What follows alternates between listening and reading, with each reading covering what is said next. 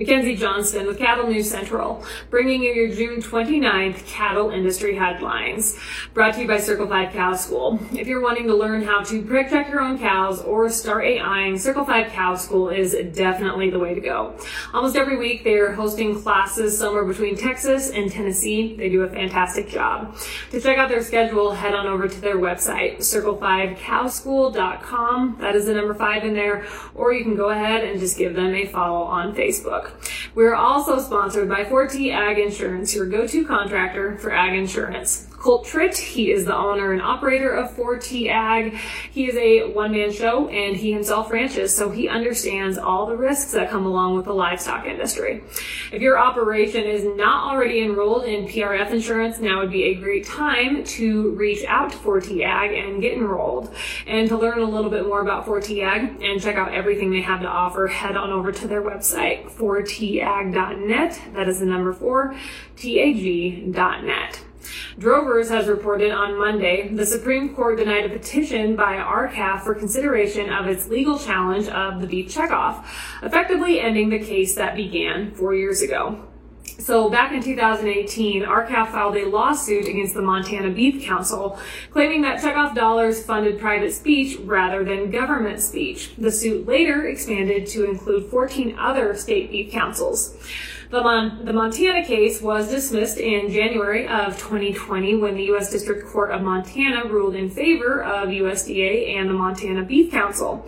So many thought at this time that it was the end of a 3-year legal battle that involved 15 state beef councils.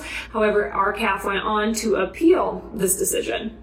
Through attorneys at Public Justice, R-CALF filed a new legal challenge over amendments USDA made to the operation of the federal beef checkoff program in the U.S. District Court for the District of Columbia in September of 2020. In this suit, R-CALF argued that the government's memoranda of understanding with the state beef councils did not cure constitutional violations in the beef checkoff program. The 9th District Court of Appeals rejected that argument, and R-CALF then sought a different outcome through an appeal to the U.S. Supreme Court, and that is what has been denied. So in response to this situation, R-CALF put out a press release on Tuesday. So despite the loss of this lawsuit, R-CALF CEO Bill Bullard said the cattle organization is grateful for the important reforms they were able to achieve for U.S. cattle producers along the way while this suit was happening.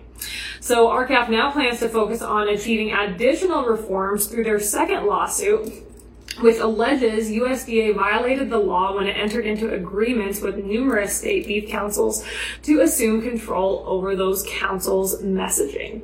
We're also sponsored by Ag Risk Advisors. They manage your risk so you can manage your operation. With the weather being so unstable, there is no better time to look into coverage for your feed crops. The annual forage deadline is right around the corner. With their state-of-the-art technology and second-to-none customer service, you can be confident that your policy is in good hands. Ag Risk Advisors, risks averted, legacies preserved. So Colin Woodall, we all know him. He is the CEO of NCBA. He has weighed in on R-CALF's lawsuit being denied. According to Oklahoma Farm Report, Woodall said that this ruling effectively ends yet another R-CALF attack on the beef checkoff and prevents the activist attorneys at Public Justice from further diverting checkoff and beef industry resources. Woodall believes that R-CALF and their attorneys have worked to divide our industry and draw attention away from the important job of beef promotion and research. I'd have to say that R-CALF probably just shines a light on some of the issues in our industry that a lot of people tend to overlook. In closing, Woodall said R-CALF has repeatedly attacked the beef checkoff, engaging lawyers who are closely aligned with extremist animal rights groups like PETA and others in an attempt to further their efforts. It's time that our industry stands up to R-CALF and insists that the cattle organization end these attacks on the checkoff and the volunteer cattle producers who direct it. If those statements don't somewhat make you shake your head, hopefully some of the facts I'm about to lay out in front of you and some of the numbers I'm about to throw at you will. So for those of you who are unaware, which I'm sure almost everyone out there knows how this works, how the beef checkoff works, typically half of each dollar ranchers pay into the checkoff goes to the federal checkoff administrator, and that is the Cattlemen's Beef Board, the CBB. The other half goes to a state checkoff administrator, called a beef council, so a state beef council, which can opt to send some of its portion of the checkoff funds to the NCBA for national promotion projects. This money goes to the Federation of State Beef Councils. The Federation of State Beef Councils is a division of the NCBA that claims to provide a framework for a unified voice for the state councils. So that's how it all breaks down. Not specific how it all breaks down, but a quick little rundown as to how the checkoff dollars are divvied out. So states, they send a gob of money to the Federation. In my home state of Nebraska, back in 2021, we sent $1.6 million. Texas, they sent $1.4 million. Astronomical amounts of money get sent to the Federation. And then that's just a little piece of the pie when it comes to checkoff dollars that NCBA is taking in. So over recent years, on average, cattlemen have paid about $40 million into the checkoff annually. That's just on average over, let's say, the last 2 to 3 years. That's usually what the checkoff takes in every year. And again, on average, NCBA receives about $27 million of that. An incredible chunk of change. Incredible. So no wonder Woodall is standing up and applauding the fact that RCAF's lawsuit has been denied. Just imagine what his organization would look like if any of those checkoff dollars came to an end.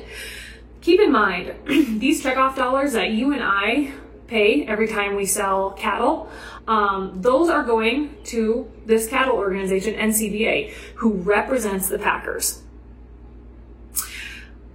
I believe that we need a beef checkoff. There's no doubt about it. We need to have some program that markets our product. However, it is clear as day that we do not have enough transparency and that our checkoff has become incredibly flawed.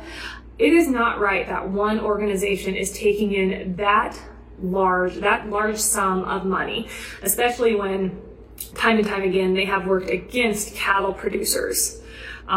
There's definitely something wrong with the system. 1011 News out of Grand Island, Nebraska has reported that this past weekend, 3 semi-trailers full of meat products were stolen in Grand Island, Nebraska. According to the Grand Island Police, between Friday and Sunday, 2 stolen semi-tractors were used to steal 3 semi-trailers full of meat. The Nebraska State Patrol later found the 2 tractors and 2 of the trailers outside of Grand Island city limits, but the trailers, they were empty. All the beef that was in there, completely gone. The 3rd tractor was later found in Lancaster County. For those of you that do not live here in Nebraska, Lancaster County is way east. It is Lincoln, Nebraska. And the 3rd trailer, which reportedly contained almost $233,000 worth of beef from JBS, was still missing according to, as of Monday morning. So someone made off with quite a bunch of beef, to say the least.